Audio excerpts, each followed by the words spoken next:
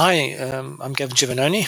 I'm Professor of Neurology at Bath in London, and I'm doing a short MSLV podcast after coming back from the MS conference earlier this week, the MS Trust conference earlier this week. The title says everything. I was chastised for discussing the real MS, which I will go to in more detail.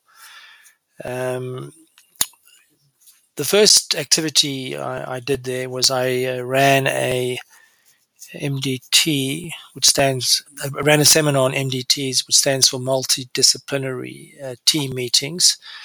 And then I did a second session, which is the plenary session on smoldering MS. And I've actually put a link into the newsletter, should be in the email, so you can download my slides if you want to download them. I think the MDT session went very well. Our neuroscience pharmacist from Bart's Health, Jola Matthews, joined me, and we, had a little discussion, and we had quite a bit of interaction about MDTs. I think the overall opinion, though, was we shouldn't be using the term multidisciplinary team to describe what I was describing, which was around disease-modifying therapy. Somebody mentioned that we should be calling that a multi-decision-making meeting. In other words, there are multiple decision makers, but the output was one decision around disease-modifying therapy. And they felt the term MDT should be reserved for meetings where we discuss the care of people with multiple sclerosis with complex needs. In other words, the old use of MDT, where you had neurologists, the various therapists, nurses, continence advisors, palliative care teams, community workers, psychologists, dietitians, social workers, whatever is needed in the room to discuss managing people with complex needs. So I like this concept of changing it to an MDM rather than an MDT, because it actually captures what we're trying to do. In other words, come to a group decision about the best disease-modifying therapy or class of disease-modifying therapies an individual patient should get on to. Maybe you have opinion about this. Do you prefer the term MDM or MDT? The smoldering MS talk, which was which was in the final plenary session, I think went down rather less well, or even poorly. First of all, it happened in the graveyard session. It was in the Tuesday afternoon, just before the close of the meeting, and most delegates had already departed. So the numbers of people staying to listen to my talk were very small.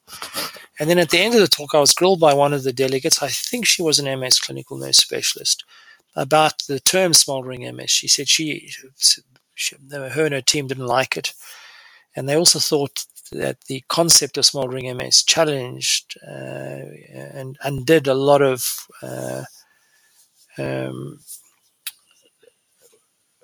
positive information and positive outcomes that had emerged over the last few decades around the treatment of MS.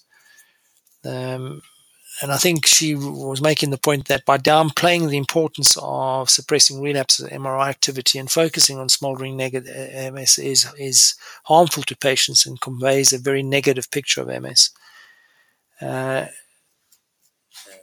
I would like your opinion if you agree with her or not. My argument would be that yes, decades of MS dogma is that science should win the day. In other words, whatever new knowledge comes out should win, and we should talk about it.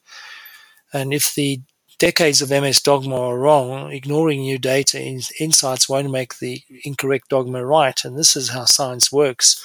So I'd urge you to read Thomas Kuhn's famous book now called The Structure of Scientific Revolutions. And in this book, Thomas Kuhn argues that science and knowledge don't develop by accumulating accepted facts and theories, but it works by episodic models in which periods of conceptual continuity, which is the current dogma, are interrupted by periods of revolutionary science, and that the discovery of anomalies and inconsistencies in the previous model or the previous knowledge leads to these revolutions and leads to a new paradigm about MS. And this paradigm questions the old data and provides a new direction for future research. And I think we are in a period of time where we're having a paradigm shift in that the smoldering MS, which I think is the real MS, is what we should be focusing on. And then the previous paradigm, which was mainly focused on relapses and MRI activity, will change.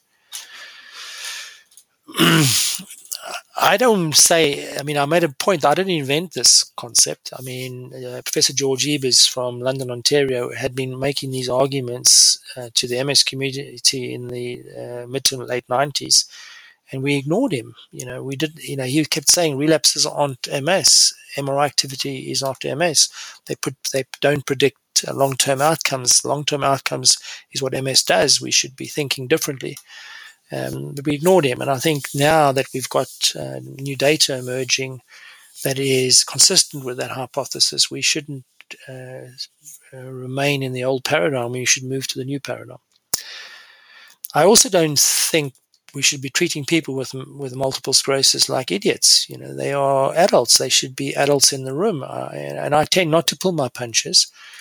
And I think people with multiple sclerosis deserve to know the truth about their disease and what's happening on the research front.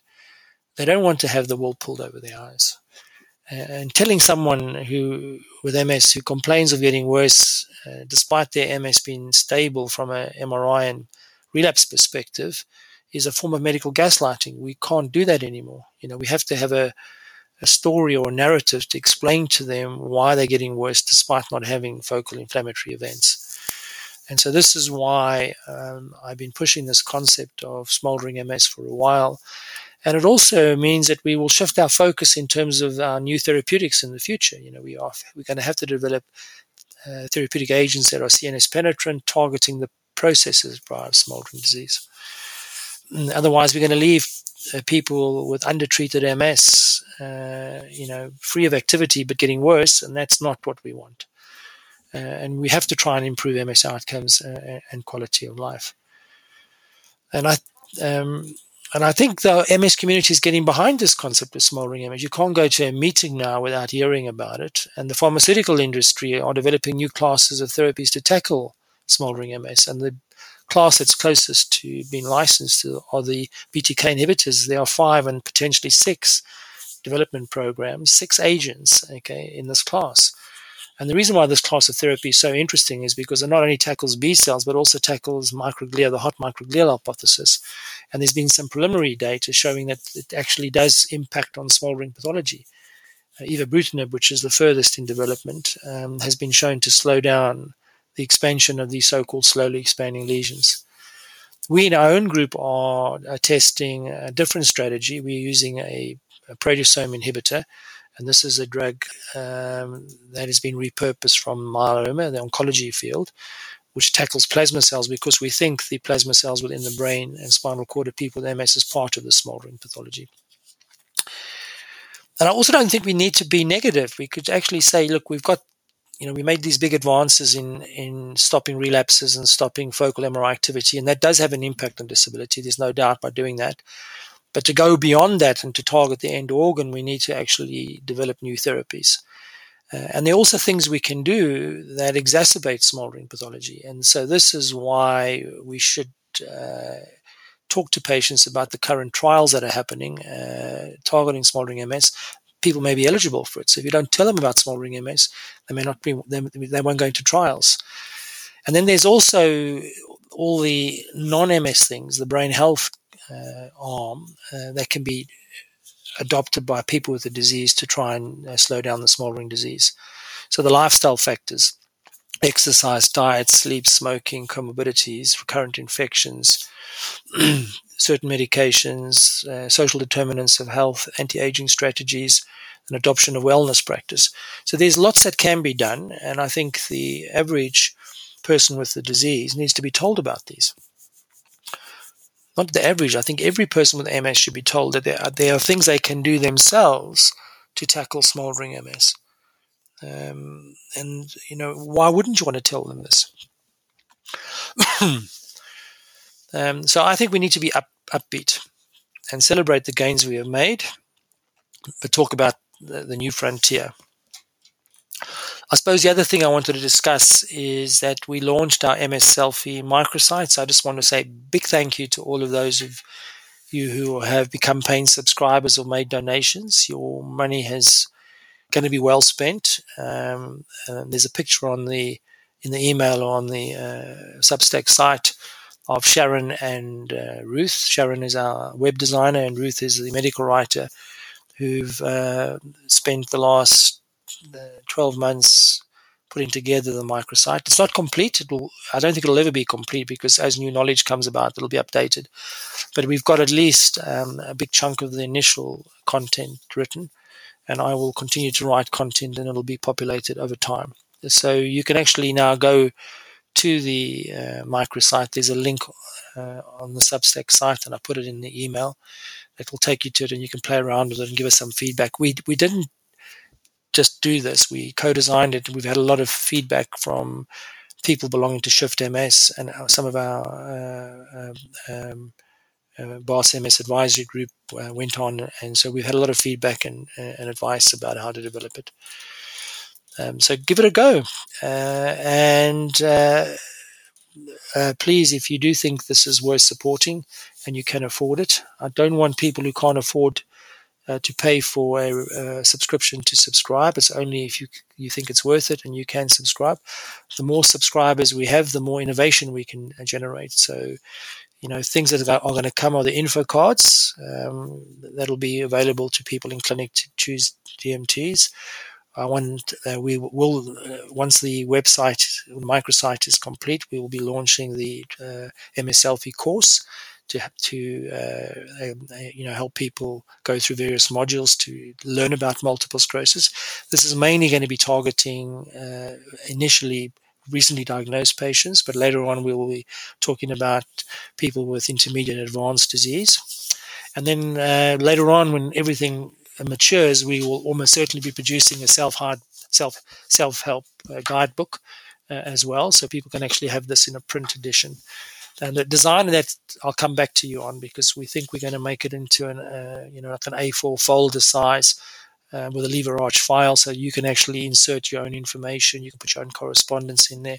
We have lots of blank spaces, wide margins, so you can write in and hack the book. I kind of think if you think of it like a file effects, where you will have sections depending on what type of MS you have. You can take stuff out, leave it in, so you personalize it, and it becomes a self-management guide or toolkit, for individuals with the disease. So that's to come in the future. Anyway, read the email, read what's online, and if you have any questions, please ask. I'll try and respond to them. I am going away on a holiday over the Easter period, so I may not be that responsive. But also, if you can have any comments, please feel free to make comments as well. And let's hope this generates a lot of discussion. Enjoy.